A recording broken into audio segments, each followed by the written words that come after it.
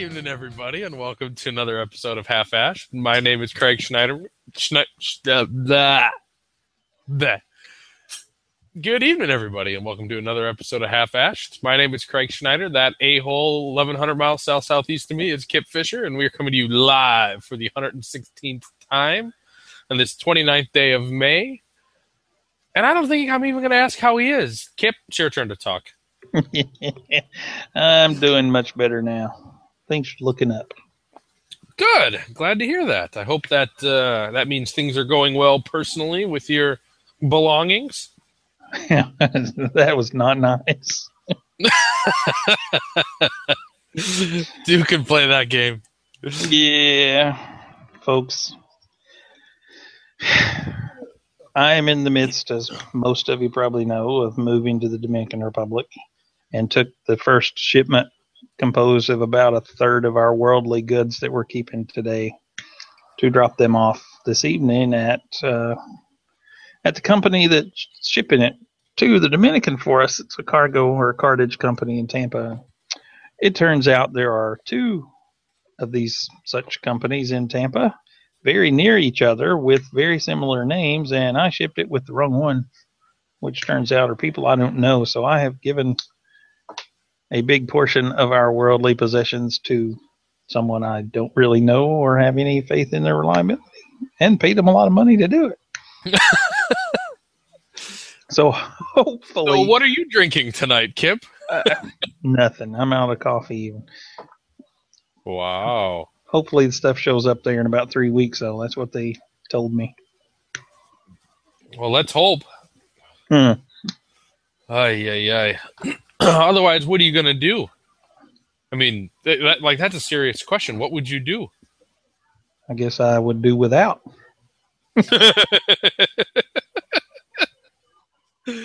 Oh, that's probably the best possible response you could have had.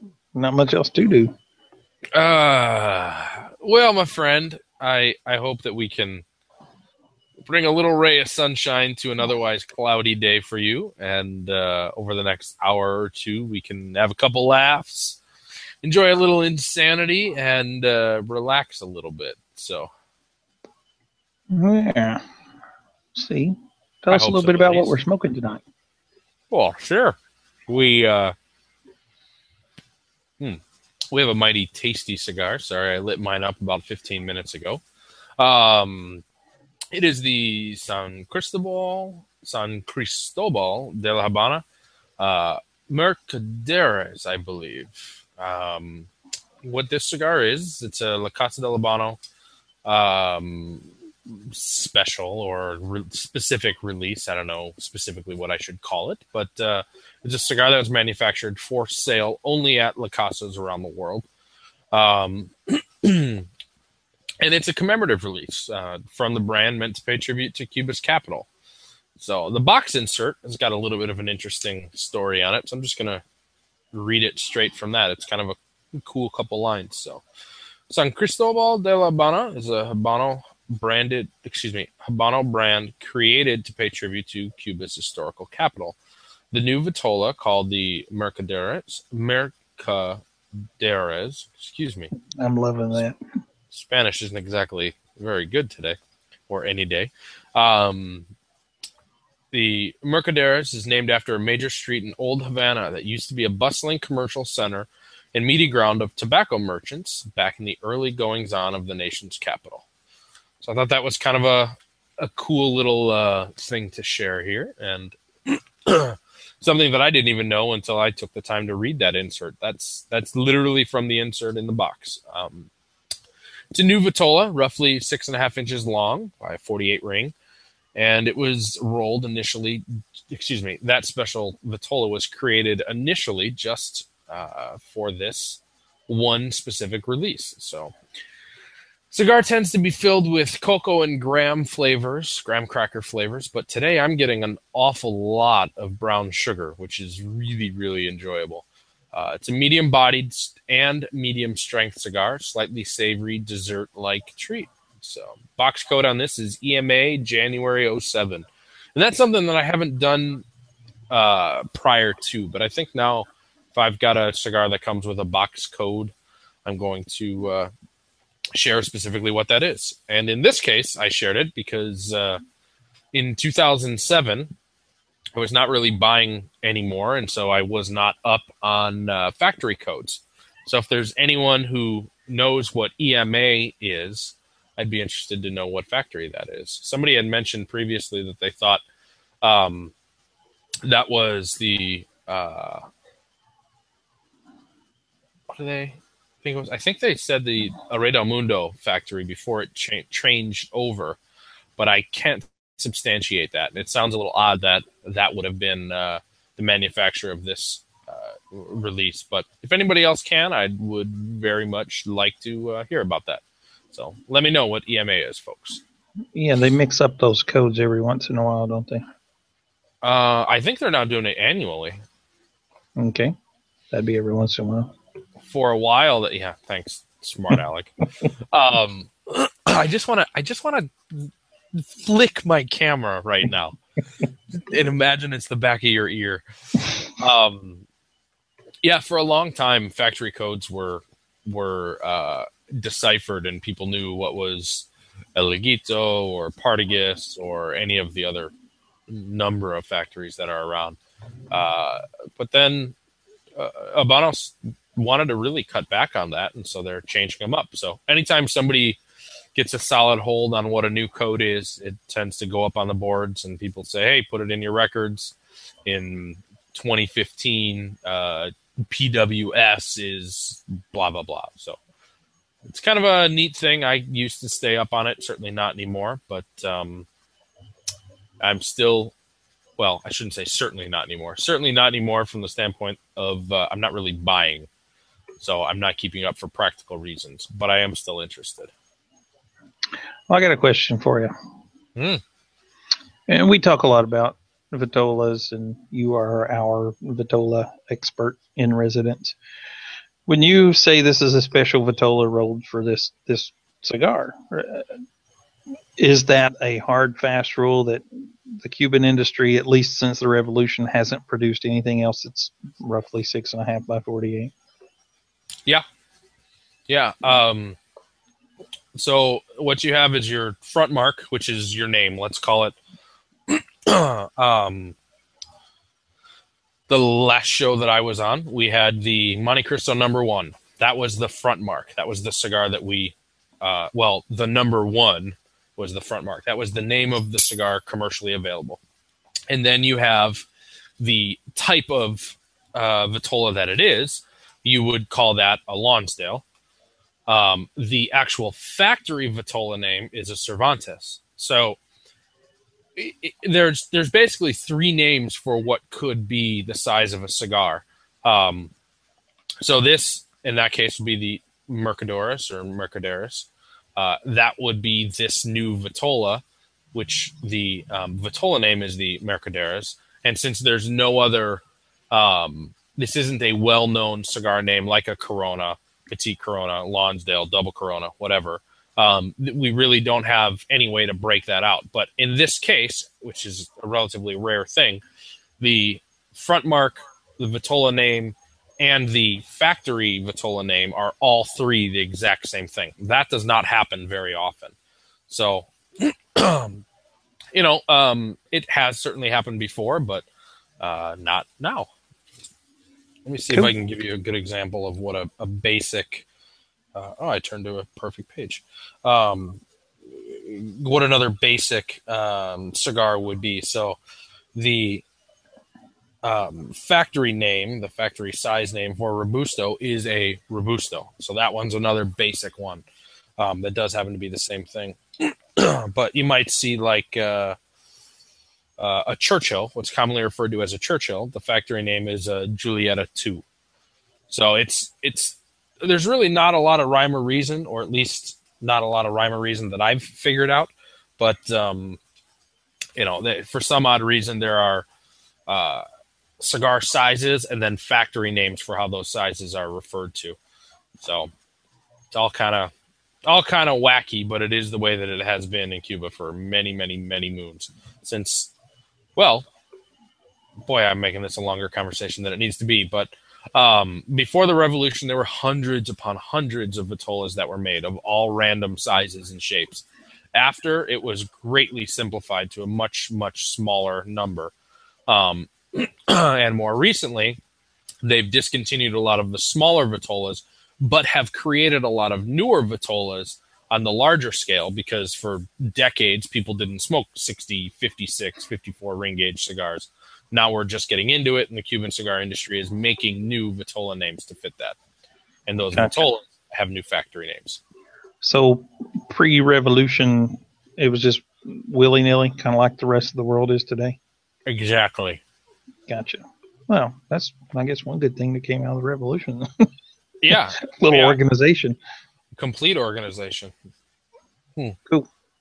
It'd sure be nice if there was some kind of organization in the rest of the world.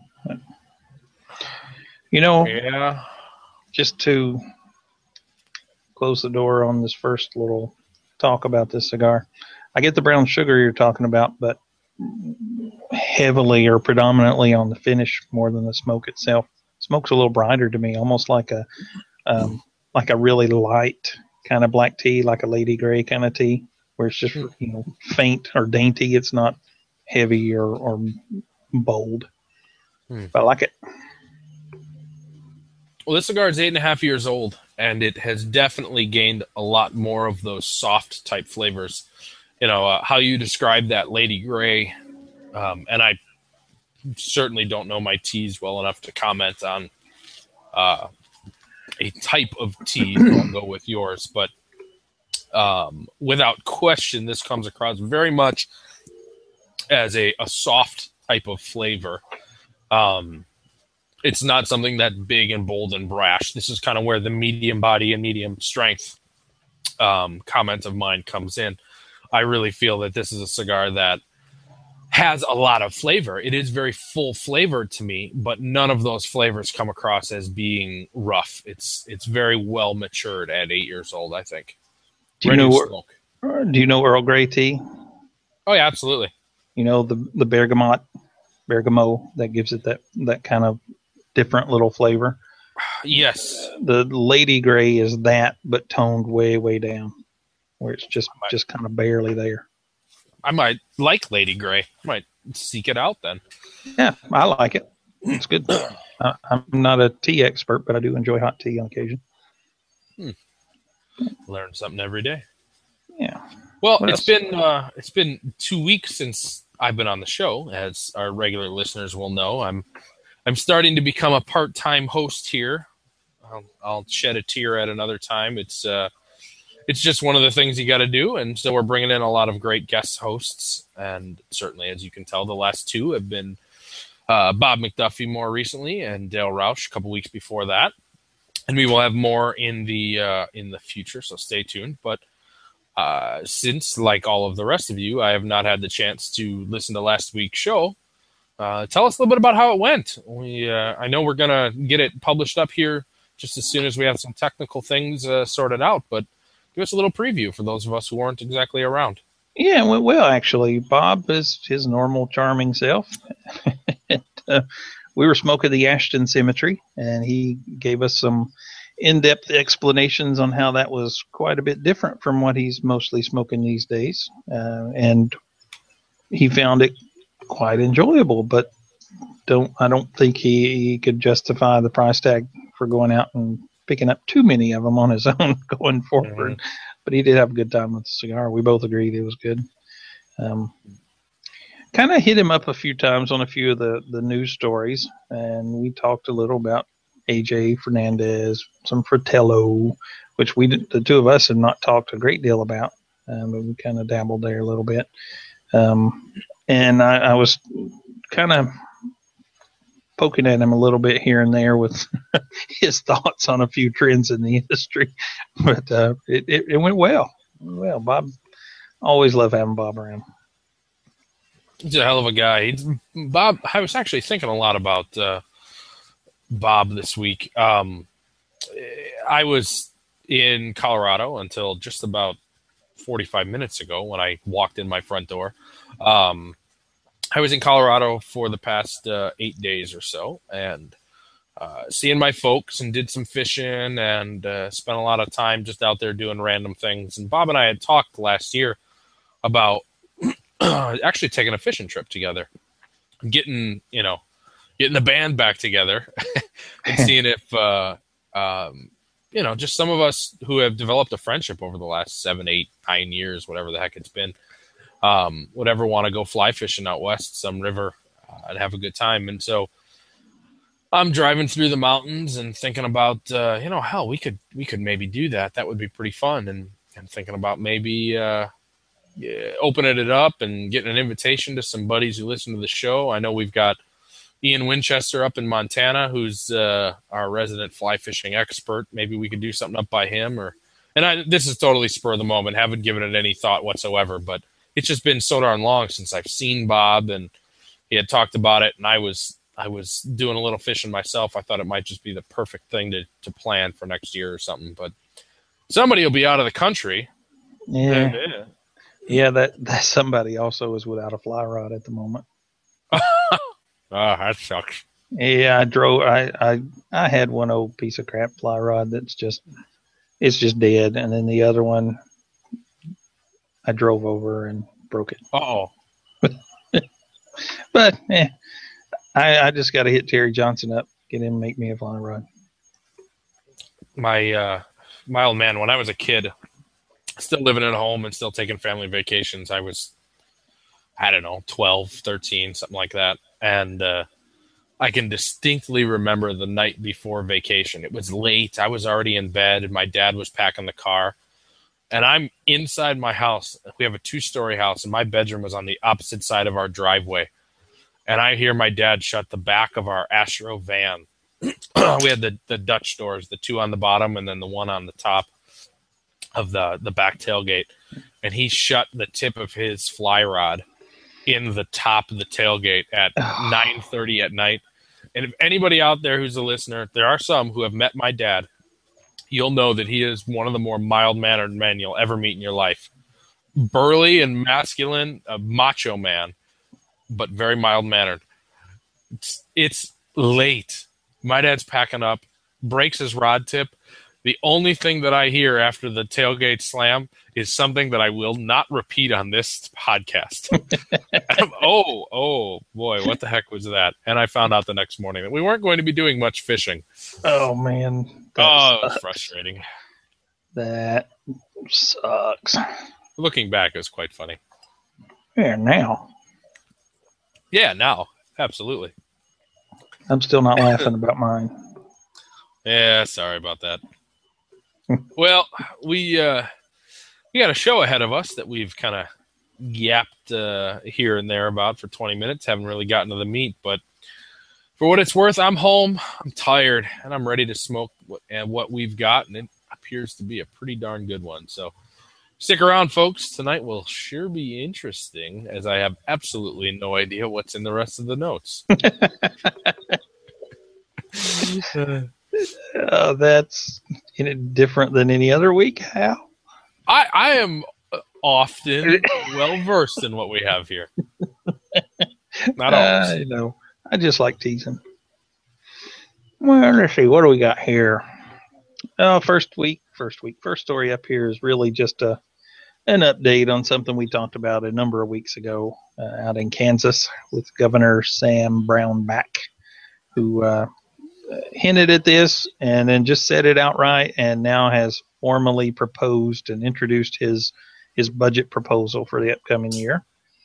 And he said what he was going to do. Said he wanted to include some increases on tobacco and liquor taxes, and he's done just that. And of course, this has to go through the normal legislative process, so who knows what will happen. But if it goes through as it's written, cigars would go from a 10% wholesale tax to 25%. So the taxes on your cigars for you Kansas folk, that's a pretty big drop. Pretty big jump. I'm sorry, 2.5 times the existing tax rate.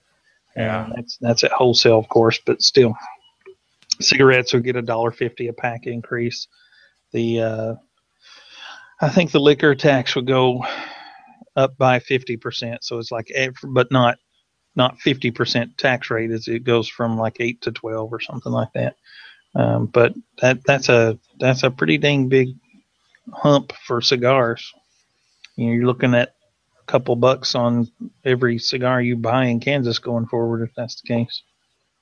I wonder if somebody has done a study on the initial loss of revenue from a bill being passed such as this. I mean, do people initially resort to purchasing your goods on the internet or over state lines, and then as they warm to the legislation, it returns a little bit? I wonder if anyone really knows what the hit is on this, or does an increase in the tobacco tax such as this really just force the people on those ancillary areas, the Kansas City and some of the other larger metropolitan areas that are relatively close to other states, to where now they're just always going to go out of state? I wonder what that truly is. Yeah, that's I would imagine largely unpredictable, because there's some portion already going there just because a surrounding state may have a lower tax rate, or you can order it online out of Pennsylvania with right at the moment no cigar tax, or Florida, and get it cheaper and even avoid sales tax if you're that kind of rebel. But Pennsylvania is under the gun right now. If they end up doing what has been proposed, they're going to get a 40% tax on their cigars, going from 0. Wow. And that's big. Pennsylvania is a big cigar state. They are one of the last 3 with no cigar tax, I believe. It's Florida, Pennsylvania, and New Hampshire. And Pennsylvania has Famous Smoke Shop. They have Cigars International. They have a number of big internet retailers that are there because there's no tax on cigars, and I imagine they're going to jump ship if they have to. But that'd be a big deal if it passes. So yeah, back to Kansas or any other state for that matter, it's hard to gauge who is already buying out of state, who quits because of a new tax or cuts back or whatever. I don't know. I don't know if there's an easy way to capture that kind of information. Yeah, I'd be curious about that. I'm sure somebody's tried. I just don't know if it's logical. I mean, if it's going to vary state to state so much where it doesn't even really make sense. Yeah, and there's some states, it would be impacted even by where a state's major centers of population are. Kansas City's a border city, so you'd never track down where those people are buying the tobacco. Yeah. Very true. I don't know. I think there's just probably too many variables for a human mind to get around. Well, I don't know if that's the case, but you definitely have to handle it on a case-by-case basis. Just by talking for these 5 minutes, it seems like it'd be impossible to make a hard and fast law, at least. Yeah, at least not law, but study. At least with the information at hand today. I don't know. Maybe we could ask the NSA. They could tell us what everybody's buying. Yeah, no joke. The background of this is interesting to me. The fact that the governor's intent is to lower state income taxes, and that he's going to accomplish that in this manner. So it seems very interesting to me that I don't know if it's interesting. I guess it should just be expected, but the idea that we'll tax this rather than taxing your income. Yeah, and vice taxes, sin taxes, luxury tax, whatever you want to call it, are not anything new. But it's certainly not. But as somebody who enjoys cigars, that just rubs me the wrong way as a punitive thing on people who participate in something that may not be politically acceptable these days or smiled upon. Well, I guess where I'm going with that is that this isn't so much. No. Think of my 2 points as being tied together. Okay, you're going to lower state income tax to 0, and you're going to do it based upon an idea that you really have no clue how long-term this is going to be able to be sustainable. Right. You know what I mean? And he has some numbers. The proposed savings proposed increased revenue over the next 2 years But state of Florida has no state income tax and no cigar tax. We're not a highly taxed state in general, but we still manage to get by. Well, state of Florida, I mean, you get by, but Kansas doesn't have Disney World, Universal, Key West, Miami. Yeah, well, I guess they need to start building good stuff. It's interesting to me that this just sounds very much like a political topic that I'm extremely jaded by. I don't know what Sam Brownback's intentions are, and a few years after his reelection bid may come up and may fail, but it just seems interesting that this is just eventually, by the time it's all matured, going to become somebody else's problem. That he might have a situation where he's not generating the $100 million that he anticipated, and he eliminated state income tax. So what you gonna do, Sam? I don't understand how you can rely on such measures that truly have not proven to be fully fruitful. Right. And I would say at best, he's getting those numbers gauging some percentage of people who smoke based on surveys, and this is all speculation, and probably doesn't take into consideration how many of those people are buying out of state already. It's not going to impact his bottom line at all if they're buying from other states today. There's not going to be any increased revenue from those people. Amen. I don't know. It's I don't envy the position, because I understand he has to have certain political goals and things that he's trying to accomplish. You're not just going to do nothing except be a decision maker. You need to propose items as well. I get the position. It just seems as if it's just a political stalemate. I mean, it's one move forward, one move back, and I would imagine his intention is to just push it off so much until it becomes somebody else's problem. But he looked good. Yeah. And I don't know if he has intentions of wanting to be a Republican candidate in 2020 for president. I mean, who knows? There's always a horizon when it comes to politicians, and I'm just not a politician fan. Yeah. I don't know. Okay. I think you should have a cigar and relax. That's what I think. Yeah, I'm pretty good at that. What else we got in here? De Coursier cigars, who we've not talked a whole lot about, but we smoked one blindly last year that was sent to us by Maria Elena Gonzalez. And both adored that cigar, if I remember correctly, and had some strong assertions about it one way or that we really liked it.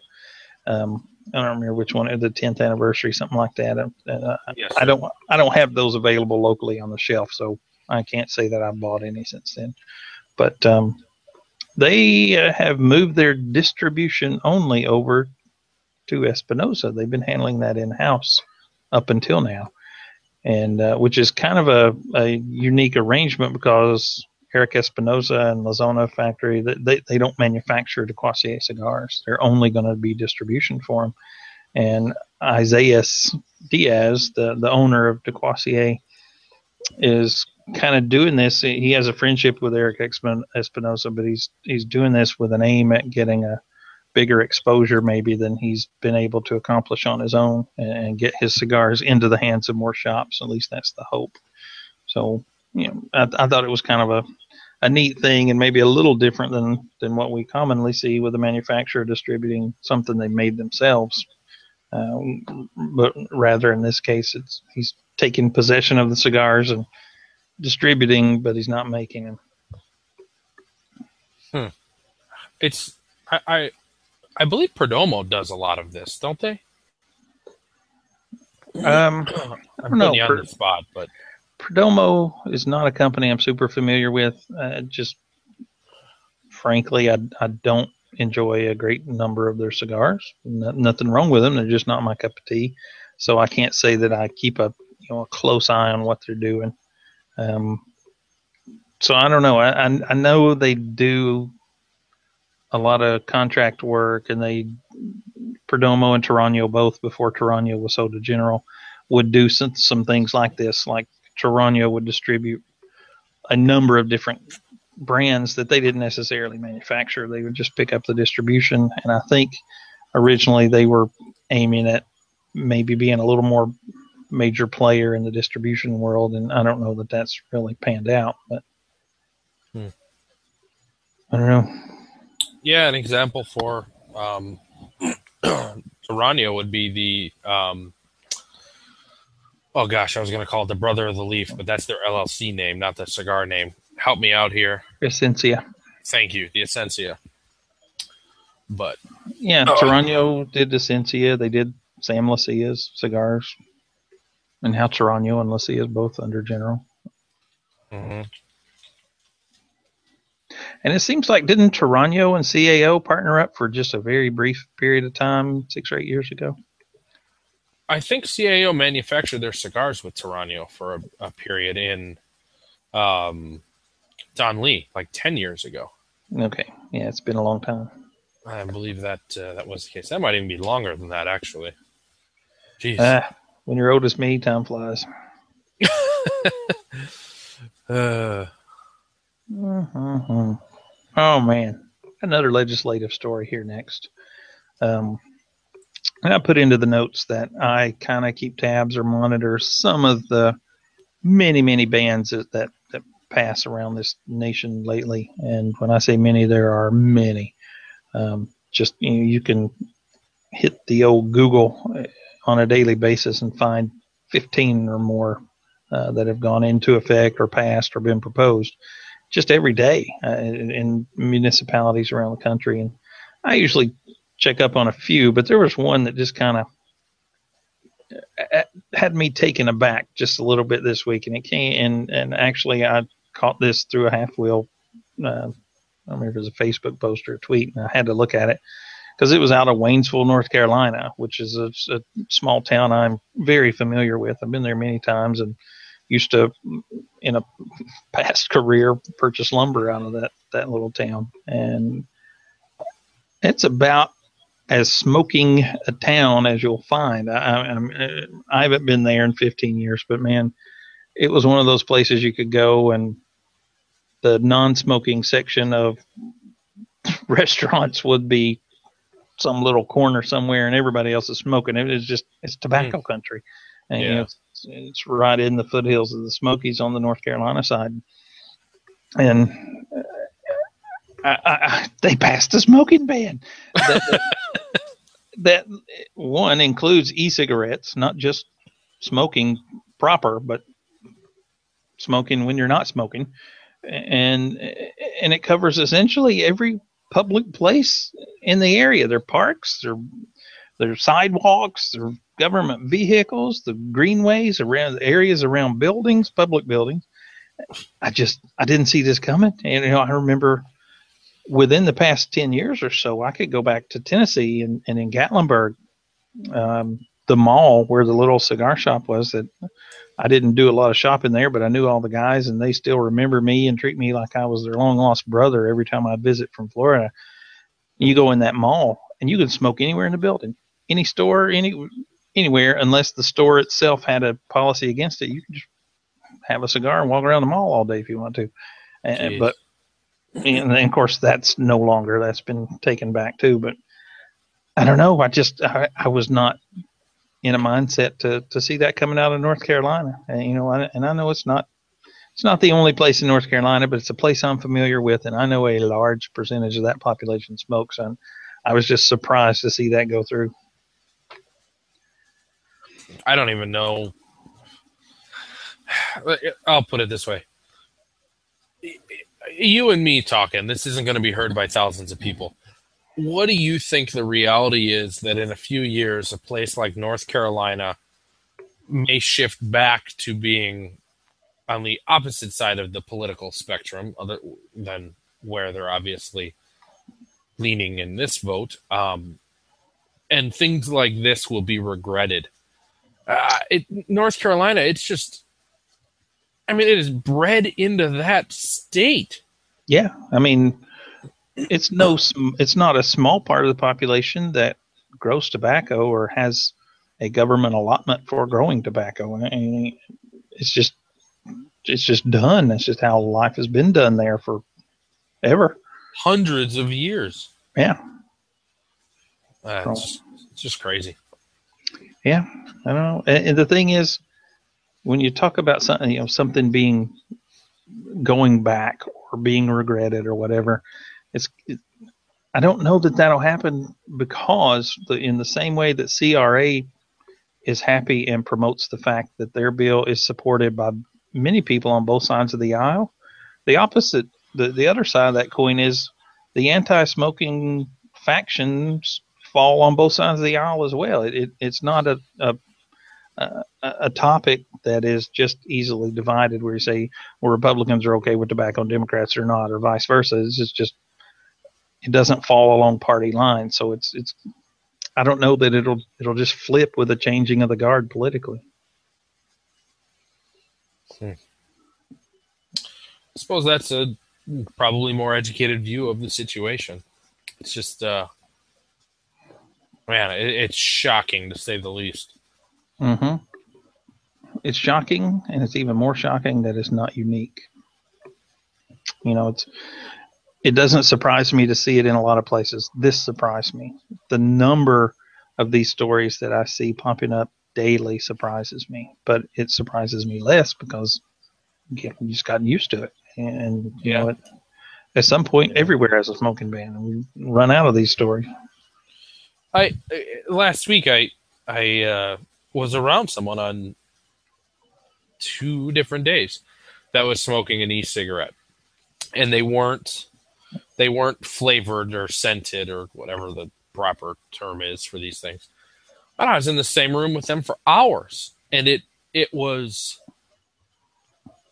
I hate to use an uneducated opinion or to have an uneducated opinion here, but because I admittedly do not know much about e-cigarettes, but it is such a welcome compromise to someone who's not a cigarette smoker to not be blasted in the face by cigarette smoke in a private residence.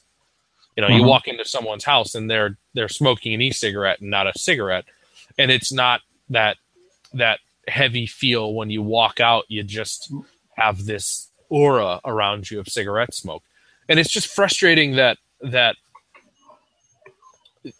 the intentions here truly are to change lifestyle of people, the personal choice of people. Absolutely. It's shocking to me. It's just shocking to me. Yep. And that's it. I mean, there's no longer a leg to stand on that, well, we're going to ban the smoking because it bothers other people even, which is ridiculous to me in outdoor arenas. But you're bothered by steam. Yeah. I don't know. It gets me all cranked up. Yeah, I'm cranked up. Man, let's see, 20 years ago, a little more than that, good grief, 24 years ago, I started working at Phillips Magnavox in Jefferson City, Tennessee.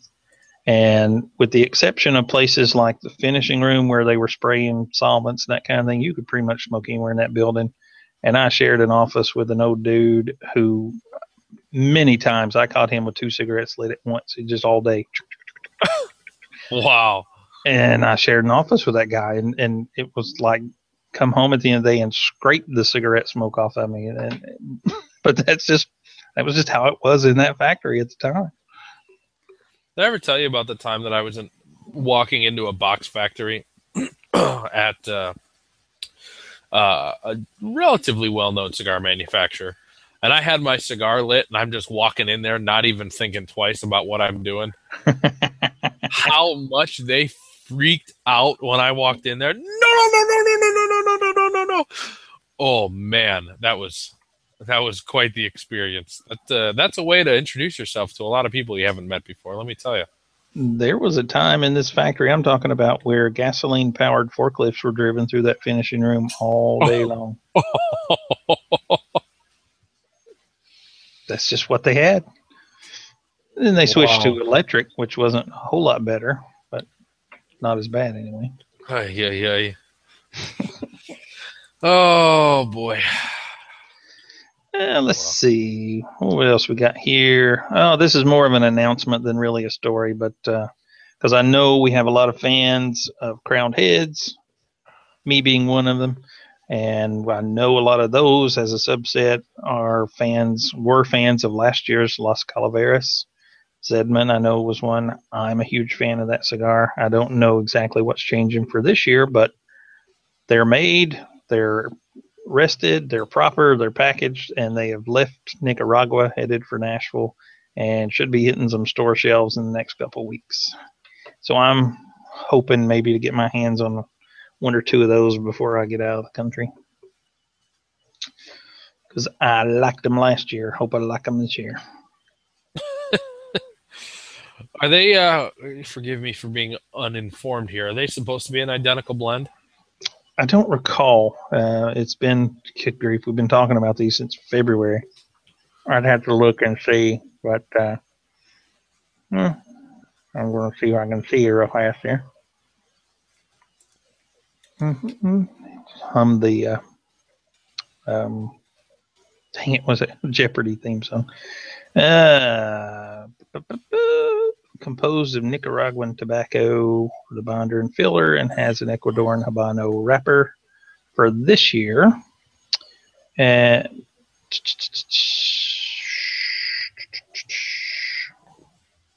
getting there. No, that's fine. I'm enjoying the chat room. You take your time. Actually, this was sent to me unbanded by Zedman and the forum exchange, not part of the show. And Zedman in the chat room says that it's not a different blend, but has a Rosado wrapper. Yep, I see that now. So there one might say that is a different blend, but I think there's a new Vitola this year, though. Already close. I don't know if I've even. I don't think you didn't send me any of those Las Calaveras, did you? Did I send you Angel's Anvil? Because I'm pretty sure I sent. Okay, then maybe not. Then I don't think I've even had one. Really? No, I don't really have anybody around me who's crowned heads. I've got one retailer, and all they have are 4 kicks. Okay. Well, it was good. I don't have any more to send you, but it was good. No need to send me any. That wasn't the intent. And actually, it's one of the highest scores I've come up with in a review since we changed the numbering system. It was a 92. Dun, dun, dun. All righty then. What else we got here? Next story is rather interesting. Zedman said, no, it is a different blend. Whatever. Yeah, whatever. Try punctuation, Zedman. It works. You should consider that in Canada. He's probably going to tell you to try finding your information instead of asking your chat room. Hey! The chat room was kind enough to butt in, but don't butt in if the information's not right. Burn! Well, I'm interested to see your thoughts and opinions on this. Actually, this next story from Gran Habano. Oh, I got a thought on it. Let me tell you. I kind of thought you just might. This is something they got coming out called the Private Humidor Selection. Reportedly from George Rico's personal reserve. And apparently he has, over the past decade or more, stockpiled 30,000 cigars in his personal stash. And he's going to start putting some of those out in a series. The first one is going to be a 7.5 by 38 Lancero that has apparently been sitting there aging for 7 to 8 years. Nicaraguan puro, made at their Honduran factory, going to retail for about $10, 2,500 of them made, going to only go to a handful of retailers. Go. Think of that dirty word that I wasn't going to say that my father said when he broke his rod tip, and apply some variant of that to this story. I was at their Honduran factory 7 years ago. I specifically wanted a 38 by 7 or 38 by 7.5 ring gauge cigar, and they did not have a mold for a 38 ring. They had a 40 ring. So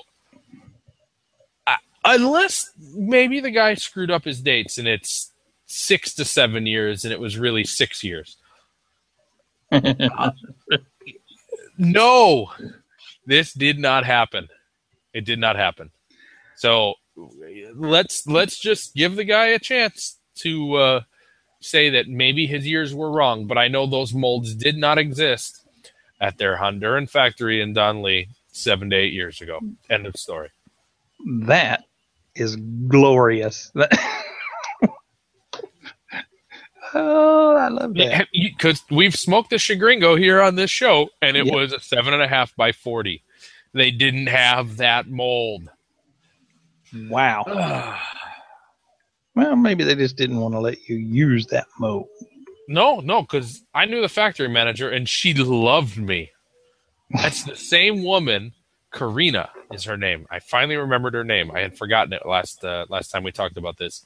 That was the same woman who would unroll the wrapper leaf off of a cigar, unroll the binder leaf off of a cigar, daintily unbunch the filler leaves and be able to tell you what each tobacco was and where it came from by sight, aroma, feel, burn as you would ignite a segment of it and see how it burned. I trust her, especially because when I thought that I had a sample, when I thought that I had a blend, I asked for 3 more cigars. She knew that I liked that sample, and so she gave me 3 bundles of those cigars and said, I'll charge you for 3 cigars. Wow. She was just a great, great lady and knew her tobacco, knows her tobacco. I'm sure she's still there. Hell of an asset to that company, and one of the reasons why I respect them so much, because I know there are great, great tobacco minds behind what they do. Guillermo Rico, great tobacco mind. Great tobacco mind. Not the greatest of cigar smokers. He's actually not the biggest of cigar smokers, but he knows his tobacco. This factory manager, Karina, unbelievable tobacco mind and tobacco knowledge. That's what I respect. And I know that that company has a lot of that integrity. But I also know that this is BS. So there you have it. If anybody knows George, give him a call. Tell him Craig's calling him out. And tell George that he's a year and a half late for his invitation that he blew us off for to attend this show. That's right. He was scheduled and set in like 30 minutes before airtime. Couldn't do it. Don't hold a grudge or anything, do you? No, I don't hold a grudge. I just have a memory, and I don't expect him to be able to be without fault from standing us up and leaving us without a show that night. That bastard. We always have a backup. Yep, we always have a backup. Most of the time, sometimes. So, these cigars don't exist as far as Craig Schneider is concerned. Well, they may exist, but they're not 7 or 8 years old. They're not 7 or 8 years old. Because that was one of the marketing points of this is their long aging. Yep. So I'm guessing this is part of the reason you want there to be standards for these tobacco products, huh? This is exactly the reason I want there to be standards. Not because I like oversight or I like having to fit within laws or regulations, because I hate liars. And I'm not saying that George is a liar. He could have made a mistake. But if he's pushing something that I know for a fact to not be true, that is a lie.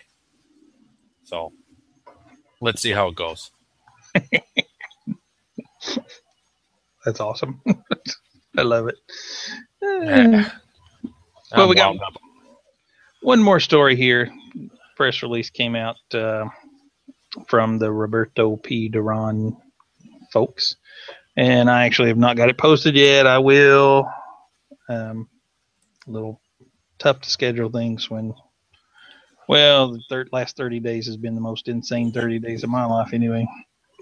Anyhow, I stuck this in there because I thought you would have maybe some comments also on this, maybe some interest anyway. That Roberto P. Duran, who I don't believe we talked much about on the show, but I have reviewed one of their cigars anyway some time ago. They hired Cristano Santo Cardenas as their master blender, who apparently has been in the Cuban cigar industry for 55 years, dating back to 1960. And he started out with the Upman mark, the Upman brand, in the Montecristo factory, worked his way up. He headed up production at El Rey del Mundo and Partagas, and subsequently served as a global ambassador for Habanos SA, I guess, and traveling the planet, putting on exhibitions and shows and whatnot. And that was recent, but apparently Roberto Duran was heavily influenced and even maybe mentored a little bit by Cardenas, and so they know each other. They have a long-standing relationship, and they brought him in as their master blender at their Nica Tobacco factory in Esteli. So it was pretty cool to have that connection there. Didn't know if you were familiar with this gentleman or not. Yeah, very much so. There's a lot here, and we'll get to the sticks and bricks of this story because it's a cool story and one that I have opinions on, and one that I have some other information on, a slightly related story, but I was going to share it until I had some specifics, but it might just tie in perfectly. But I'm going to take a step back and say I just noticed something when you mentioned his 55 years in the industry. When you said he started in 1960, I never made that connection. To the year, yeah. Correct, yeah, the year 1960. Didn't the tobacco factories nationalize in 1960? Yeah, ish. Well, I know 59, January 1st, 59, Fulgencio Batista, whatever the hell his first name was, he left the country. And so the revolutionaries essentially had control of the nation in 1959. They didn't make it to Havana. What? A quick run through the Google says 1962 is when Castro's government nationalized the cigar brands. 62. Okay, not 61. All right. So I find it really, really interesting, that time period, that you have all these people who were in higher up places in factories. A factory manager, let's say. Did all those people have some sort of an allegiance and were they kept in their positions, or did they stay in their positions, or were they substituted in for or with, people who were on the side of the revolution, who were willing to say, no, I'm not going to make that amount of money any longer. I'll make what you want to provide me. The $16 a day, I'll do the same job $16 a month rather than the $75 a month or whatever larger salary they may have taken. It just hit me like a ton of bricks. And I don't have a lot of background to this, but it would be really, really interesting to hear the story of what happened in the specific cigar industry at that time. Were those masters who were so heavily involved at that point still wanting to be involved when everything changed? And he would be a gentleman you could ask, I imagine. Yeah, that's a good question. That would be an unbelievable story to read. I would love to read that book. Well, okay, so there's my rat hole for this news story, at least. The back to your more pointed question. I have definitely heard of Crisanto Cardenas. His cigars, which are typically referred to as Santos cigars, are a very highly sought after master blended cigar, or what a lot of people refer to as custom rolled cigars, even though he has his typical blend, and so they're not really custom. They're more master rolled and master blended cigars. Although you can, if you catch him or caught him, I assume he's no longer going to be doing this. If you caught him at the right time, you could order tweaks to his blends, and he would truly then make you a custom rolled cigar. They were typically a little fuller, a little harder, a little strong. Well, a lot stronger than your typical Cuban cigar. Really? And yes, they were a lot stronger than your typical Cuban cigar. And you know, I might even have one. I'll see if I can send you some. I think I still have some of his. That's interesting to me in light of this story, because I had a couple of the Roberto P. Duran cigars, and they were very mild to my taste in terms of their strength.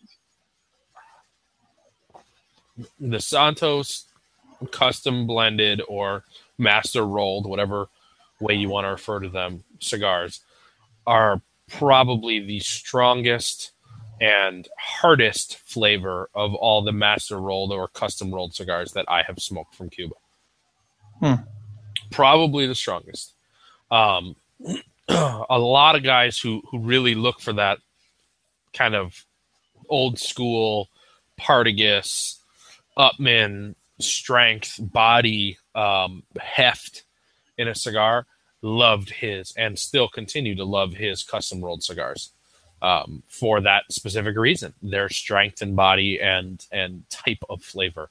I find them to have some sweet cocoa, sweet coffee, a lot of heavy, rich tobacco, some deep, dark earth, and a nice leathery, meaty texture to them. Really an interesting profile when it comes to Cuban cigars. Very interesting profile. Now he really only started being this custom rolled cigar, custom roller of cigars, or master roller of cigars when he, I believe this is correct. If someone knows otherwise, please correct me. When he became the global ambassador with Habanos a number of years back. But I would imagine that he's rolling cigars to his tastes and to his preference at that point when he's establishing his base blend, I'll say. But if the Cuban cigar industry works a little bit different and someone is giving him the directive, Crisantos, we want you to roll a stronger profile with your cigars, I'd be interested to hear that. I just don't believe that it works that way. Now, the tie-in is he is now the third master roller of cigars, or custom roller, or maybe I shouldn't even say that because I'm going to include Hiroshi Robena in this group of three gentlemen. The third well-known Cuban cigar figurehead to have business dealings outside of Cuba in the last year. We have, as I said, Hiroshi Robena with his HR cigar from, oh gosh, help me out here, Cubanacan. We have Crisanto Cardenas with his recent tie now, as we're discussing, to Roberto Duran cigars. And the third, which has received very little fanfare, though is something that we will hear much more of in the future, Hamlet, the Hamlet cigars, or Jaime Garcia, I think is his name. That's Pepin's son. Well, I believe same name, but I know his first name is Jaime. I'm going to forget his last name. Let me quick look it up. He just says the Hamlet Jaime. Maybe that's not correct, but anyways, let's say Hamlet Jaime. And I'm forgetting if his last name is different from that or not.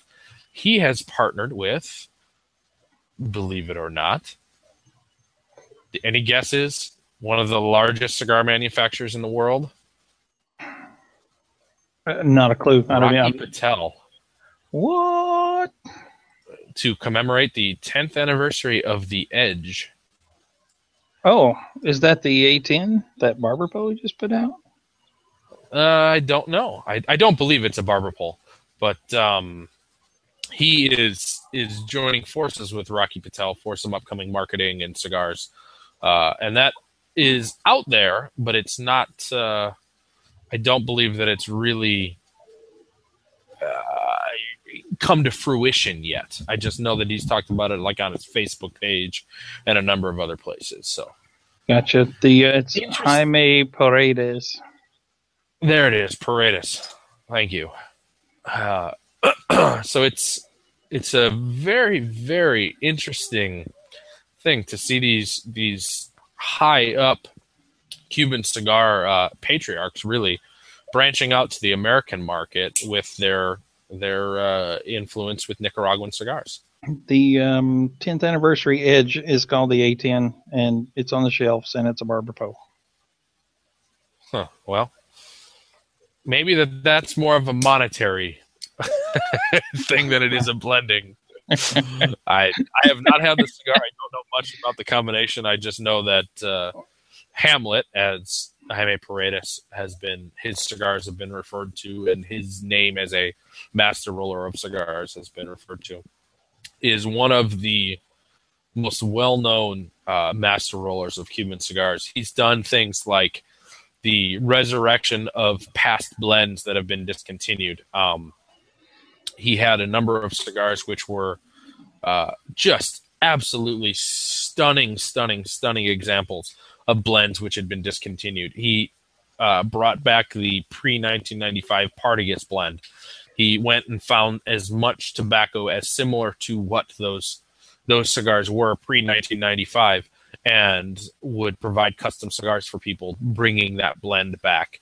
He did just a number of other things similar to that. He had a Cohiba blend, which was just his take on the Cohiba, what the Cohiba profile was, but maybe a little stronger or a little more playing up certain aspects of the blend that he liked.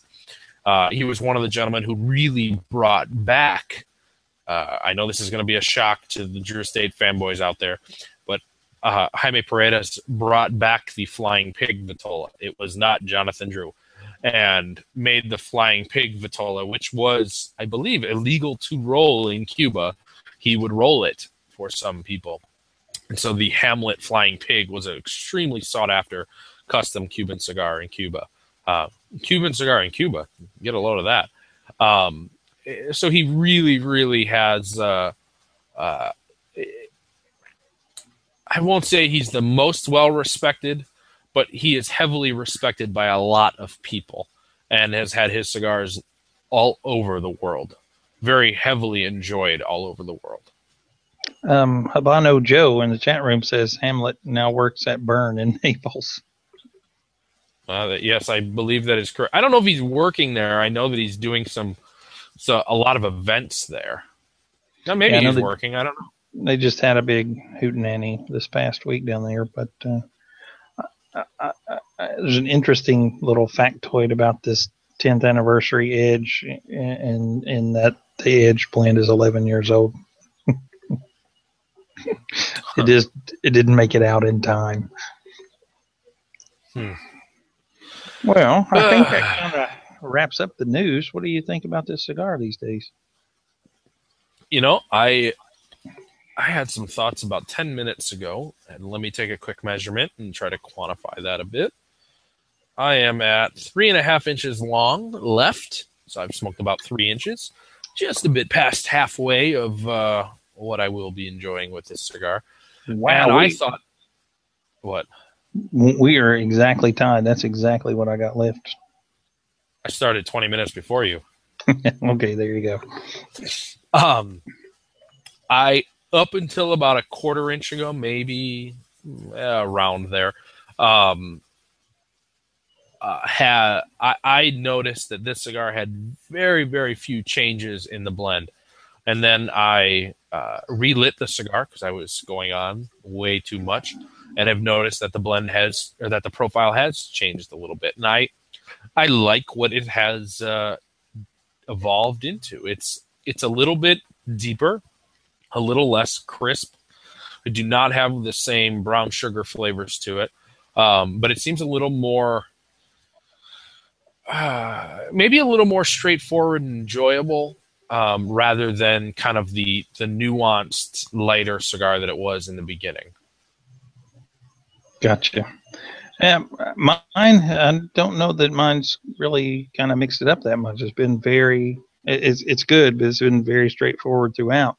Has an exceedingly clean finish. I mean, there's just a pleasant flavor left on the palate, but it's not heavy. It's not polluting at all. It's actually very clean and dissipates between puffs even. It's coming across a little bit brighter to me than I expected based on your brown sugar and cocoa comments. It's more, what am I looking for here? That lady gray thing I mentioned kind of remained, and it's still there, and it's almost even citrusy at times. And the bergamot, which is where that comes from, is part of the citrus family, but it's not a deep, sweet kind of citrus. It's crisp, almost lemony, but a milder lemon. It's not sharp at all. I'm digging it. Well, glad you like it. Sorry, I'm putting something in the chat room. We do. And I'm done. Well, I wonder if this cigar's changed because I've relit it. It doesn't at all taste negatively influenced. It just tastes different. So I don't know. I'll hesitate to say that I'm glad that I relit it, but I'm enjoying the difference in it. Yeah, I was actually going to ask that question if you thought it was because you'd relit it. Yeah, I think it was. We have a little bit of a lag.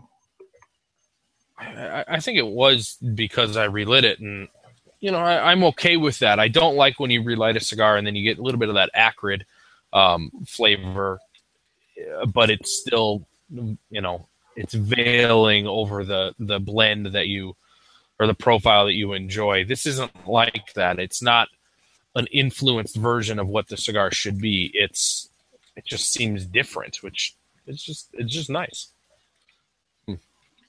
Cool. I think we're having a little bit of a lag in our at the moment. We're stepping on it. But going forward, I see you are just now adding some cigars to what you smoked this week. And it looks like maybe you got a couple in. But sorry about that. Well, yes, I do have a couple in. Why don't you take this here? I feel like I'm going to be talking over you. Otherwise, apologize for the delay. All righty then. Well, I got a couple on here. From United Cigars, I had the Bandolero this week, which we talked about several weeks ago. This is the first and only of these I had. Barry Stein actually sent me one to try, and I thought it was a very enjoyable cigar. I had a mistaken idea about the MSRP on this cigar while I was smoking it. There are a couple of other cigars they manufacture that are pushing the $30 per stick price, and so I guess maybe that was casting a little bit of negativity over it at the moment. But I subsequently found out these go for right around $12 or so, I believe, for the Bandolero. And it had a lot of the same qualities we've talked about with some of your Cuban cigars you've sent down, with a lot of that sweet and sour kind of interplay. The clean finish, like I was just talking about with this one. Very nice. Not a great deal of complexity, but thoroughly enjoyable. I really had a good time with that cigar. And would not hesitate to have a couple of those around at $12. At $30, I probably wouldn't have picked up anymore. Yeah, I think the number of cigars that I'd reach to regularly at $30 is easily able to be counted on one hand, and most likely able to be counted with just two fingers. And one of them being the cigar you can't get that we had last year. What did we have last year? But this is a cigar I can't get. The unknown Fuente, whatever we fired up. Oh, well, I'm talking about cigars that you could that you could probably buy at certain tobacconists. You're just spending $30 on them. But yeah, that cigar, I'd easily spend $30 on that if I had a regular pipeline to get them. I'd spend more than that. That was awesome. I'm gonna sit back and dream for a few moments. A moment of silence. Yeah. Well, are you ready to talk about some of yours, or you want me to hit another one? No, I'm definitely ready. Thank you for the few moments of lag time to let me finish up what I put in here. But I did a little, as we talked about, I was in Colorado last week and did a little fishing with my old man and had just a spectacular time. And I had a spectacularly great Partagas Corona from 2006.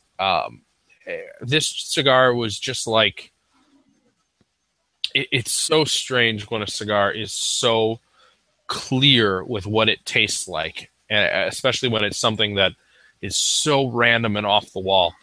This cigar tasted like the beautiful, sweet, just bustling tobacco flavors you'll get from some cigars, mixed with a fresh loaf of French bread. It was amazing. It wasn't like a yeasty or sweet bread like sometimes you'll find. A bready flavor is a relatively rare flavor in cigars, but typically when you get it, it's a little bit more of like this sweeter, bready, yeasty type flavors. This was not. This just was that savory, unctuous French bread, like you're gonna take it right out of the oven, cut off a big slice, and slather it in some butter. It was just an awesome addition to the Partagas profile. Perfect cigar. Awesome cigar. Wow, that sounds awesome.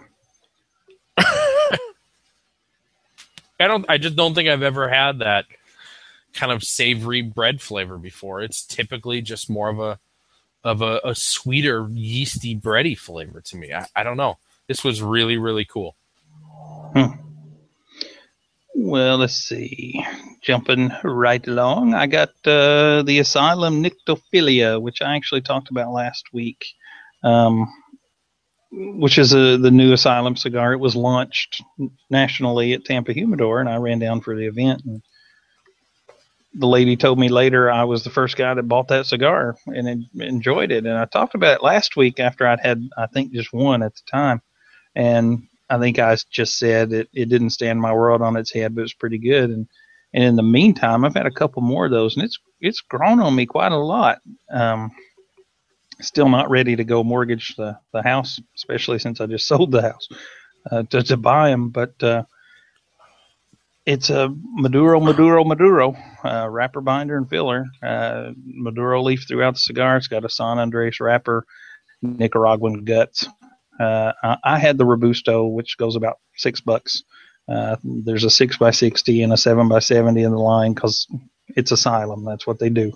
And this cigar is only going to be available for the first several months to a year at TAA, at Tobacco Association retailers. So it is limited to those retailers for the near future, but it will open up after that period. And I gotta say, it grew on me more than I expected. And in my final push before I get out of this country to grab a few more cigars, I think I'll grab some of those. I really liked it, which is more than I can say for that Insidious Maduro they put out a while back. That cigar caught me off guard. I didn't remember. I just grabbed it at the shop and bought it and lit it up and didn't realize it had a sweetened tip. And I'm not the biggest fan of sweetened tips and flavored cigars. And it was okay, but it was just a little over the top for my taste. There was nothing inherently wrong with the cigar. It just wasn't my cup of tea. But this one, I dig this Nyctophilia, man. I think it's definitely worth trying for the overwhelming majority of folks out there. Yeah, but was that sugar tip cigar a Puro del Sol, Kip? Huh? Isla del Fo. Isla del Sol. No, it was. I'm glad I got that name wrong. Makes me feel so much happier. No, it was not. And you know what? It's not the most cloying kind of that style of cigar I've ever had. It's tastefully done for folks who like flavored cigars, and it's not a strange flavor. It's just sweetened, and it reminded me. And I don't know if they still do this, but back in the day, the Flor de Oliva, the bundled cigars that Oliva made, which for a number of years was the biggest selling bundled cigar in the country. They made millions of those things.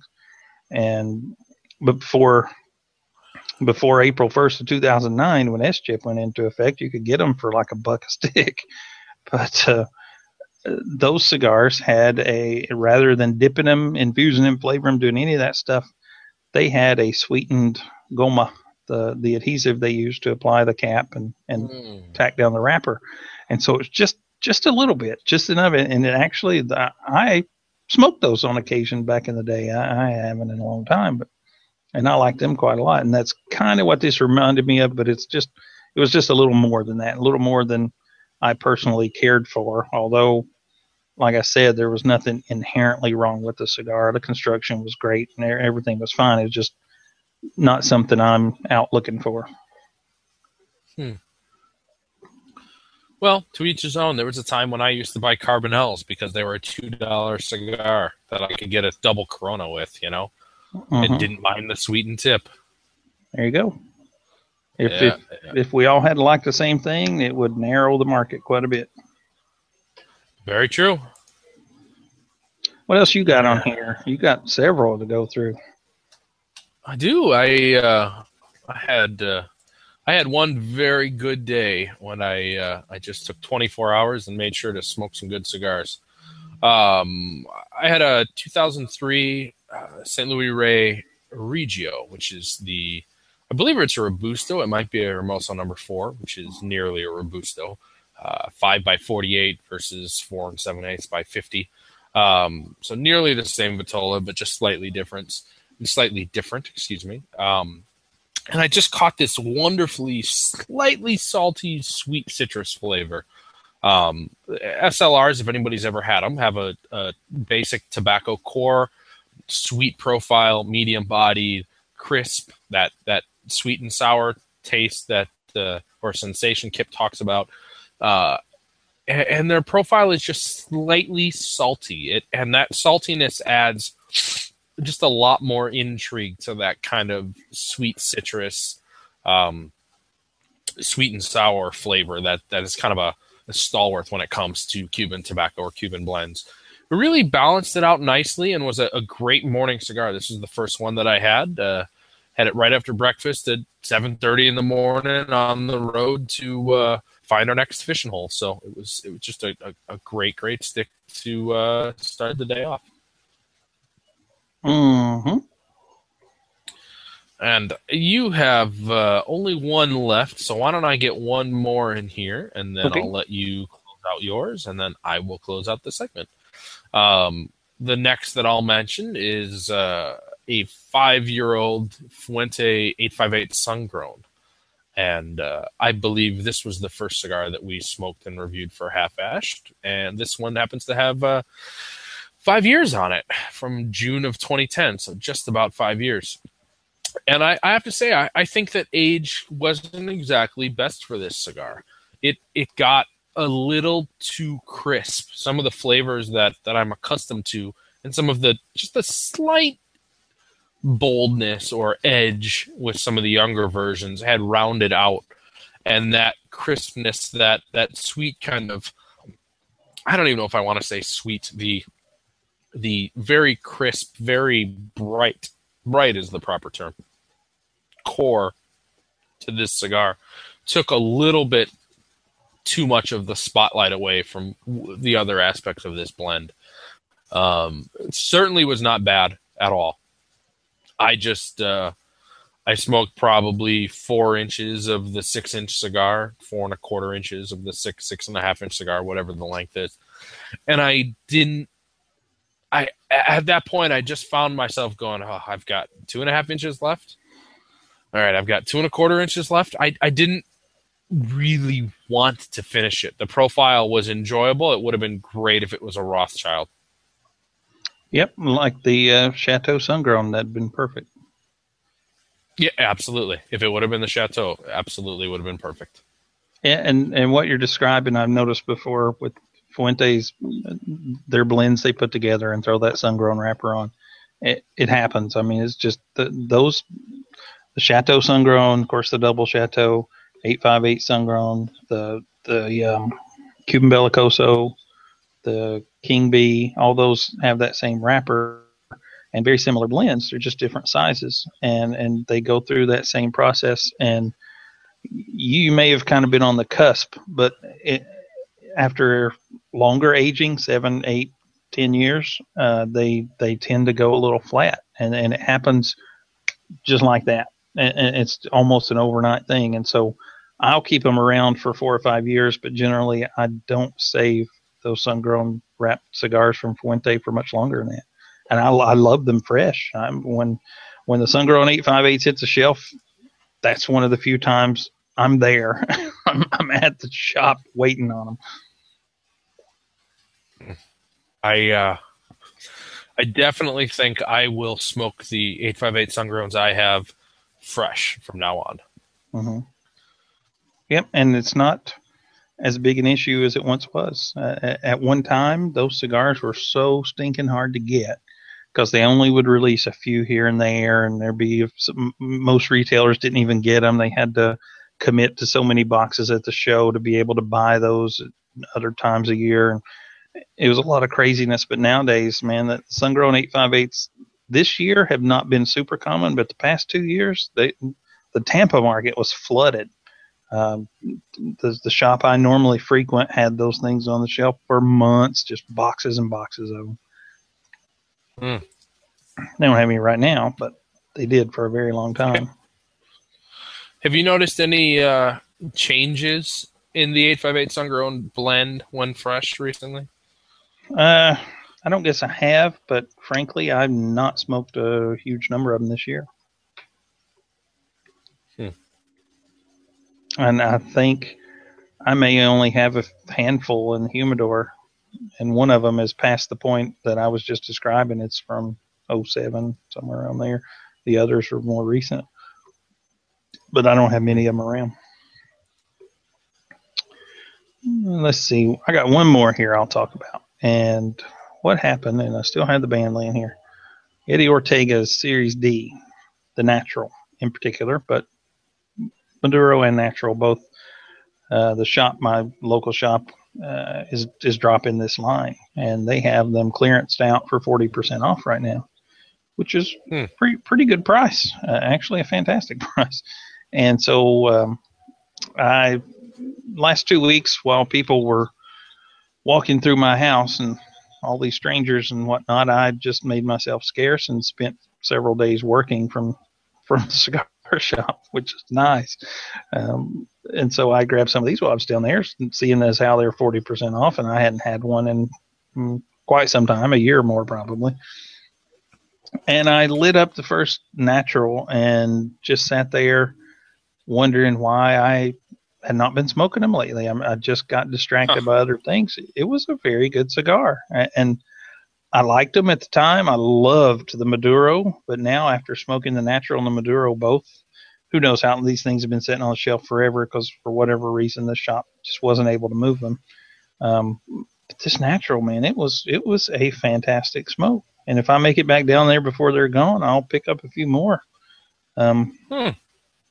Loved it.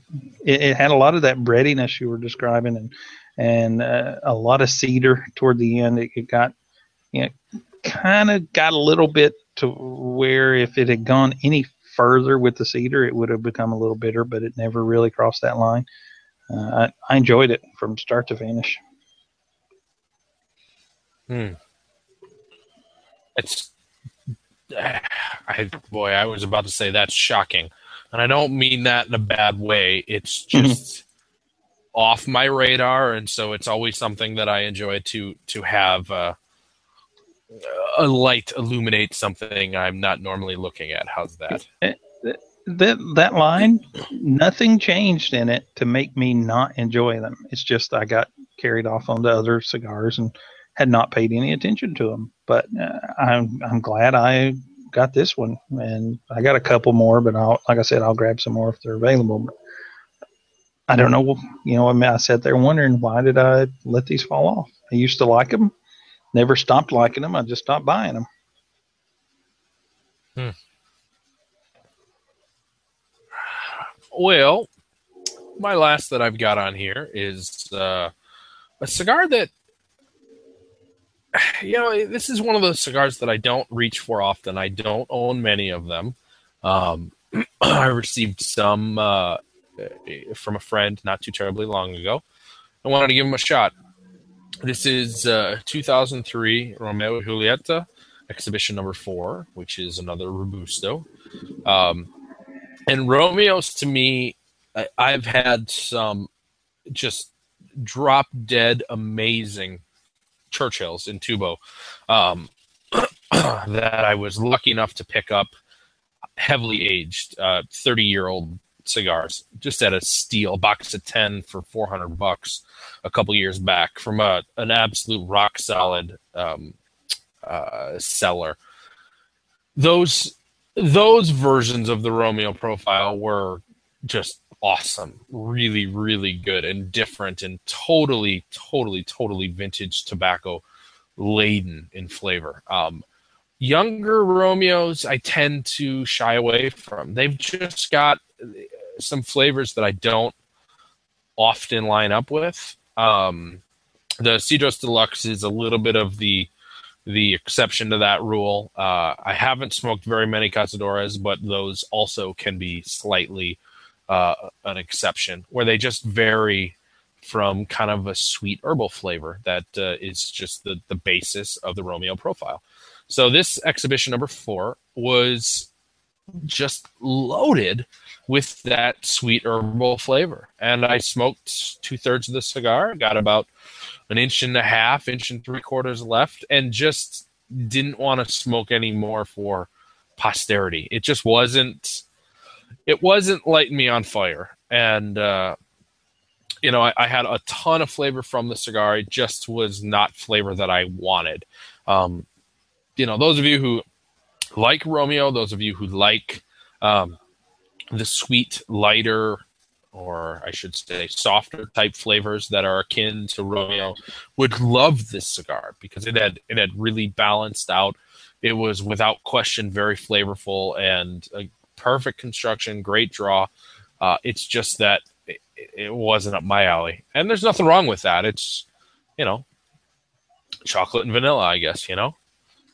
One of the first Cuban cigar I ever had was a Romeo, and it was one of those little tubos. I think they're machine made, the little bitty guys, back in, I don't know, late 90s, early 2000s, I guess. And I remember that moment in time. The cigar wasn't that spectacular, but I was hanging out on a small lake in Crossville, Tennessee, sitting on the dock fishing the whole afternoon, and I just had the best time sitting there alone fishing. And it was one of those times where the cigar was okay, but the afternoon was fantastic. It's never a surprise to hear a story that a cigar was involved in an amazing afternoon, that it just was a part of a great memory that somebody has. Now, what is surprising is that cigar was a part of this, but No, it's again chocolate and vanilla. It's just not my cup of tea, but it's not necessarily a bad cigar at all. No, it was good enough for the day. Yeah, that's all it needs to be. Yeah, and you know what? 15 years ago. Not any smarter now, but it's 15 years ago. Well, let's see. Your beard is much better. Yeah. It's actually about the same as it was 15 years ago. Yeah, that's the same. I think that wraps that up. I got a few notes here and a couple other little side issues. I know we're a little bit pressed for time, but This one I just wanted to throw out there and see what you thought about it, because it was on my mind this week. And the question I ask is if it's just me or if the store exclusive shtick has just gone kind of nuts, gone overboard lately. Because as the days go by, it seems like, Tatawahe's done this for years, but there's a number of other makers that are putting out store exclusives where they make a cigar for a shop. And if it's I guess, let me just cut to the chase here. What's bugging me is, as I try some of these, they seem like, okay, it's the same cigar and it's a half-inch shorter. So there's nothing different, nothing unique about it other than the size. And at one time, I was just nuts about chasing this kind of thing down, getting this or that, and looking for that cigar, thinking it's going to be great and wonderful and magnificent. But now it just boggles my mind to try to even bother keeping up with them, and I'm kind of just gotten over it, so to speak. And I don't know that I even keep too close to tabs on them anymore. I just kind of, oh, okay, that's another store exclusive cigar that X cigar company is making, or whatever. But I don't know. Hang on, I seem to have lost Craig, so I guess I'm not going to get Craig's thoughts on there. But what about the chat room? You guys got any comments on that? You know what? I think I'm going to save this and wrap the show. I'm getting text from Craig that he has lost his internet. So let me pause for one moment, and if I can't get him back, we will wrap the show up.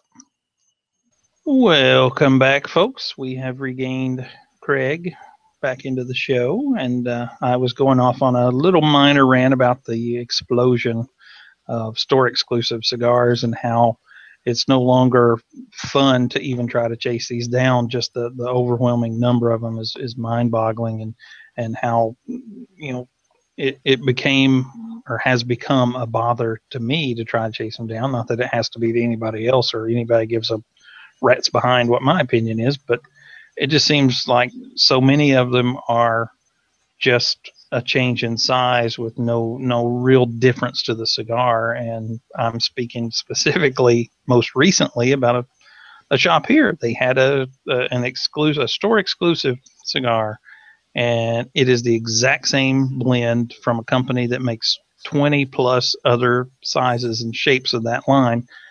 Nothing different. It's just a different size, and to market that cigar at $1 or $2 more than everything else in the line seems ridiculous to me.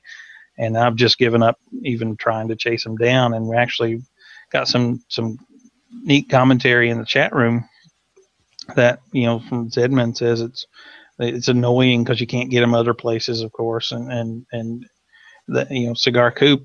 I won't spill the beans on what his comments, because he has an article he said he's writing up to put out about this very topic. But so look for that at cigar-coop.com sometime in the next few weeks. But I guess if it's something special, if it really is something worthy of chasing down, I can understand it. But that's now such a tiny minority that I'm not even bothering. I see the stories come through, but it's not worth me even making a phone call at this point, and because I know the chances are I can buy the same cigar in a more preferable size for me off the shelf somewhere else any day of the week. You know what it comes down to for me? The only time that this is enjoyable and that I can't even really say that I seek these cigars out, because I just I'm not a consumer. It's such an interesting thing. The fact that I love and know about tobacco and cigars, but I don't go out and buy these things on a regular basis. It's just so, I don't know. I feel like an outsider at times. My perspective is that, someone in the chat room mentioned that Pete Johnson put out the Cabaguan shop exclusive. Excuse me, that we've previously discussed. I love Cabaguans. If I really wanted that vitola, if that was a vitola that I really, really liked the size of, I would be interested in hearing about that and going after it. Probably the perfect example is the Quesada España. I love lanceros. So Quesada España has come out with 2 lanceros. They have their H-Town, their more recent lancero release, which is available in, I think, at Stogie's in Houston. I was jazzed to hear about that cigar. Also, they had another lancero release, I think 2 years ago, 2014 was the lancero, if I recall correctly, the lancero limited release that they do, the 1 cab, 50 cigars to one shop every month.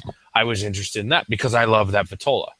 But the idea of a new cigar that, is just a new cigar and they're only putting it out in one shop, I just don't really give a crap. And I don't know if I'm objectively saying that I don't give a crap, or if it's because me not really being a huge consumer of new cigars as it is, doesn't care because it's just another new cigar. Whether it's available at one shop or 1,000 doesn't really matter to me.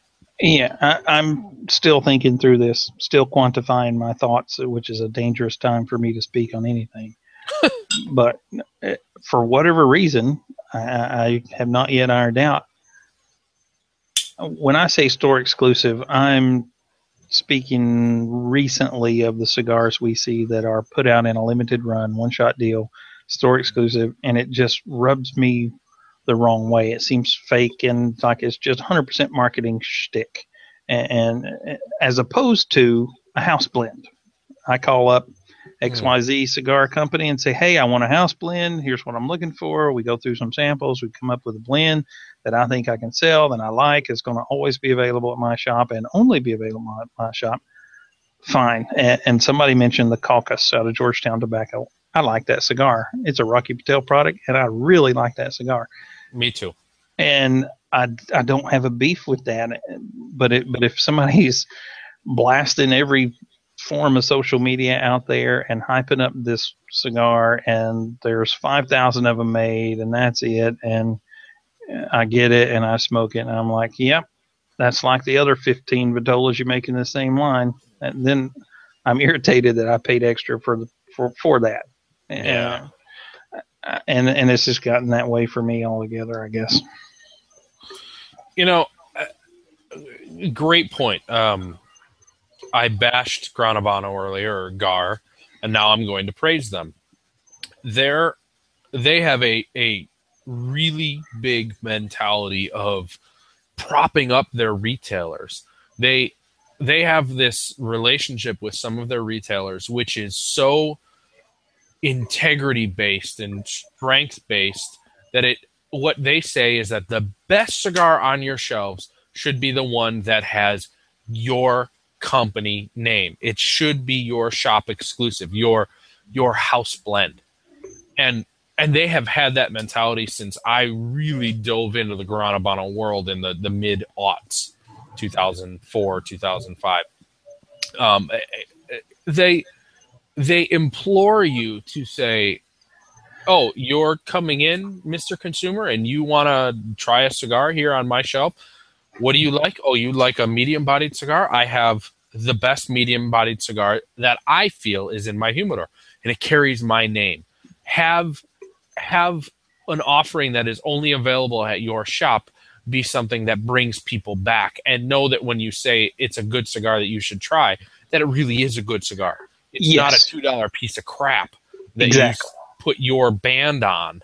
Amen. And, I mean, that's where I think a lot of these people fail. They're either not marketing what should be one of their most desirable characteristics, the cigar they blended, they retail, and they market, or they market a piece of crap and then lose their consumers who don't trust them as a tobacconist.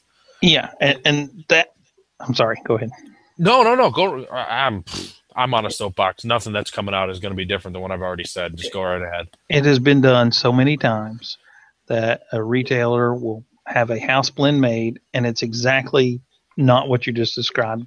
It'll be the cheap $1.50 cigars that they got in a bundle on a shelf because they didn't invest their life into that cigar. They didn't put any thought into it. They called up and said, "I want a bunch of cigars. Put my band on it. I don't care what it is," and they sell them for peanuts because they think they can move more of them. They're not invested in that. They're not. There's sounds stupid and cliche. There's no heart in it, and it's not something they're proud of. It's just something they got on the shelf, and that drives me nuts. You're exactly right. It should be something. If it were me, and I'm not a business guy, I don't own a shop, but if I did, and if it were me, I would want that to be something worthwhile that I could market and be confident that I'm marketing a good product, and I would have return customers because I didn't just sell them a bundle of 25 garbage sticks. And you know what? Same thing in pipe tobacco. Shops. Yeah. Oh gosh. Shops sell. There are very few, precious few tobacconists who still sell good quality tobacco. And I'm talking tins or bulk. You can still get good tobacco in bulk, but most of them don't. They take cheap. And when I say cheap, I'm not speaking universally, but much of the time it's going to be Lane Limited, Pete Stokeby, or one or two other major blending houses that sell massive quantities of bulk tobacco really cheap. And they're going to buy it in 5-pound bags, and they're going to pour a pound or two at a time into big glass jars, and they're going to put a sticker on it with their name. And when you go buy pipe tobacco and you ask them, what's your best tobacco, they're going to sell you Lane Limited 1Q 99% of the time. That's the biggest selling pipe tobacco on the planet. It's basically a varietal of, or a variation off of one of the Captain Black blends, just because it's cheap and that's what sells, and people like it because it smells good. It doesn't mean it's good tobacco, but it's done. They put their name on it, call it something else, but that's what it is, and it's just how it's done. They don't expend the resources required, and you know what? In the pipe world, it's probably not worthwhile, to be honest. I don't like it, but to be honest, the pipe market is so small right now that if somebody were to invest the time and effort and money into going to a blending house and creating an actual blend, it would be cost prohibitive. They may not ever sell enough of that to make their money back. There are shops that do, but typically it's the bigger ones, and there's not a lot of them left. But I don't know. I don't know what the answer is. I just know this particular trend has been a thorn in my side here lately. I've got a little bit of a different angle on this from what you're talking about. PDNJ Dog just put in the chat room 5 minutes ago that Roma Craft releases a lot of shop exclusives, and they're just variations in size from their core lines. So this brought me to another frame of mind here. I don't see Roma Craft going out and marketing, hey, we've got this shop exclusive, which is only at, oh gosh, what the heck is the Chicago tobacconist that they've got the Audubons at? Blue Havana. Blue Havana. Yeah. I don't see Roma Craft going out and shilling, hey, get to Blue Havana because we've got this new cigar that you can only get there, and it's just a Cro-Magnon in a Perfecto. But yeah, go there and pick it up.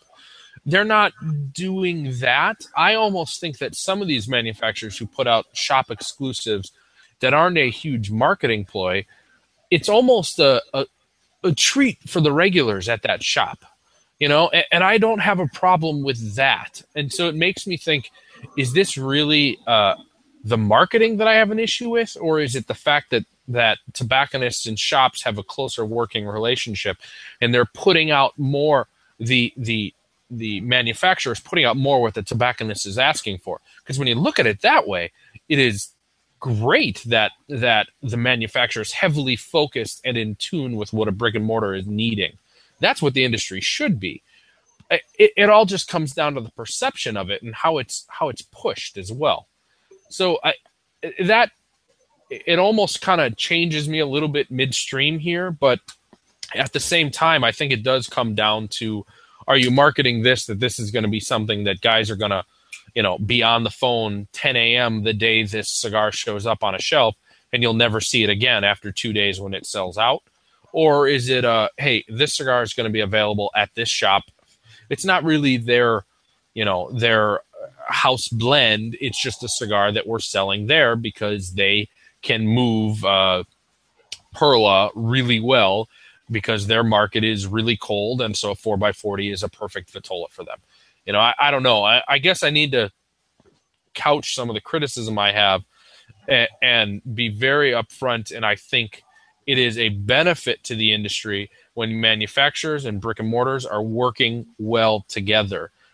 I really think that that's what an organization like TAA or RTD, IPCPR should focus more on, bringing everyone together as a unified front and educating people to be unified in how they manufacture and retail.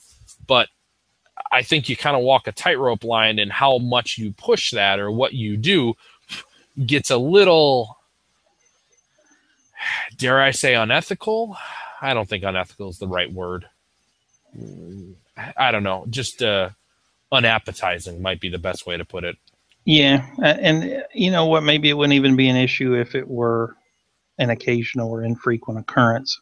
And it may just be that I have grown weary of just the sheer volume of these things coming out and gotten a little bit jaded about going to the trouble of chasing them down. I just don't do it. Yeah, there's two sides to this discussion here, and I think we've covered both of them pretty objectively, and I think that they both have merit, one for the negative and one for the positive, and it's just the consumer's job to be able to recognize that. And you know what? There were a lot of... All right, here's a rat hole for you. I was at a cigar event with Pete and Pepin 4 years ago, I don't know, 2010, 2011, somewhere around there. And I had recently gotten back from spending a lot of time at La Estrella with both of them and had developed a bit of a friendship with Pete. So he and I were talking a bunch, and we were sharing some cigars and just, like two guys having a herf. And we were actually there with, oh my gosh, it doesn't matter. We were there with another guy who now works for Drew Estate, and he's kind of a well-known figure with Drew Estate. But the three of us were just chatting and having a damn good time. And my age came up, and Pete asked me what my age was. And he was surprised that I was in my 30s. And so I asked him, why? Why is that surprising to you? And he said, well, there just seems like there are so many guys who are just getting into cigars and kind of getting into the art of the chase, really getting interested in the hobby of it rather than perhaps the lifestyle of it. And I'm putting words into his mouth there. So if I'm, if Pete ever listens to this and this isn't what his intentions were, I apologize. But my takeaway from it was that there was some unsaid thoughts that were a little bit thinking that maybe there's some unsustainable, let's call it irrational exuberance towards the fanboy chase down, go crazy over a cigar that really doesn't deserve it versus enjoying a cigar that is just an experience. This was just after the J Fuego originals had come out. The ones in the little the originals is the Vitola, the ones in the paper pack. I pulled those out of my cigar caddy and I shared those with Pete and with this other guy because it was a damn good cigar, and it didn't matter if it was $3, And so we kind of talked a little bit about a cigar being what should be sought after because it's a good cigar, not just because it's a popularity contest, so to speak. And I think that's where this line is. Is it a popularity contest, or is it really the integrity of the stick? Well, I think it could go either way. I mean, there are fanboys of two or three brands that are going to buy whatever they put out and say they're good, whether they're good or not. if the same mom and pop sized cigar maker put out a special cigar at the same shop, that same guy is not even going to think about buying it. Yeah. But yeah, whatever. Great topic. Great conversation. Great topic, Kip. The other one in there, we're going to save for next week, I think, because I can explain that a little more to you, what I'm getting at with that one. But I think that'll be a good one, too. Great. But let's wrap up some final notes about this cigar. Well, I am 2 hours, 15 minutes into mine and only had one relight because I was yapping too much about Gar, I believe. And I have, let me take a quick measurement. Let me pull up my tape measure. I have 2.25 inches left. So I've smoked 4.25 inches in about 2 hours, 15 minutes. It's a damn good cigar for me. I have surpassed you. I have 1 3/4 inches left. I am not surprised. And I'm going to actually touch mine up. I've got a little bit of a tail here that's not combusting with the rest of it, but nothing against the cigar for that. I find it to be very good. It certainly has, I won't say strengthened. It certainly has transitioned into a little bit harder flavored cigar. Harder flavors are in the cigar. I really enjoy that transition to it. I was a little afraid that we'd be seeing a little bit of a one-note experience tonight, and I'm happy that mine has transitioned out of that and gotten a little more intriguing, let's say. I really do find it to be good. I'm with you. Mine has gotten quite a bit more woodsy than I would have said earlier, and definitely with the harder flavors. It's a little. I don't want to use the word harsh because it's not harsh, but it has emboldened. It's a more clear presence, a little more left behind on the palate. I've not had to relight mine at all. Touched it up a time or two, but not had to do a full relight. Like I said, I got about 1 3/4 inches left, and I think it's not far from telling me it's done. And definitely has picked up in terms of strength for me. I don't have, cold sweats and dizziness, but I'm feeling the effects of the nicotine. It's not a small cigar, but nonetheless, I'm feeling this, but still willing to go through the next half inch or so before I think it wraps up. Very cool, man. Well, we ready to wrap this joker up? I think we are. What was supposed to be a shorter show has turned into 2 hours. I know. Well, let's wrap her up. Everyone, we certainly appreciate you tuning in, whether you're here live with us tonight in the chat room, which has been quite active tonight. Thanks, guys, for all the commentary. I kind of dig that. And we invite you back next week for episode 117, where we will be smoking the EP Carrillo La Historia. In the meantime, if you want to get in touch with us, you can get us at Kip at halfashed.com or Craig at halfashed.com.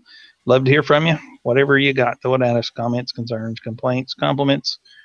You go trashing us. Don't promise I'm going to answer you back, but we'll think about it anyway. We'll at least read it. And if you got an unbanded suggestion, you can email that to info@halfashed.com, where my wife will get that and take care of sourcing and unbanding the cigars for us. And if you have a submission, you can get us at the Kip or Craig addresses, but we're getting near into the time where that process may need to be altered. It's not going to be easy to get cigars back and forth to me in the Dominican, so we may have to rethink our unbanded process. But I also want to invite you to join us over at halfashed.com for the forum and whatever else we got going on. Been a little lax during the last 30 days and getting stories posted, but hopefully we'll get back into a groove once it calms down here in the next few weeks. But you can find us on Facebook, Twitter, Instagram. We're out there. Not too hard to get a hold of. Give us a yeah. We like it. Yes, sir. Well, it has been a fantastic reemergence into the world of Half Ash for me.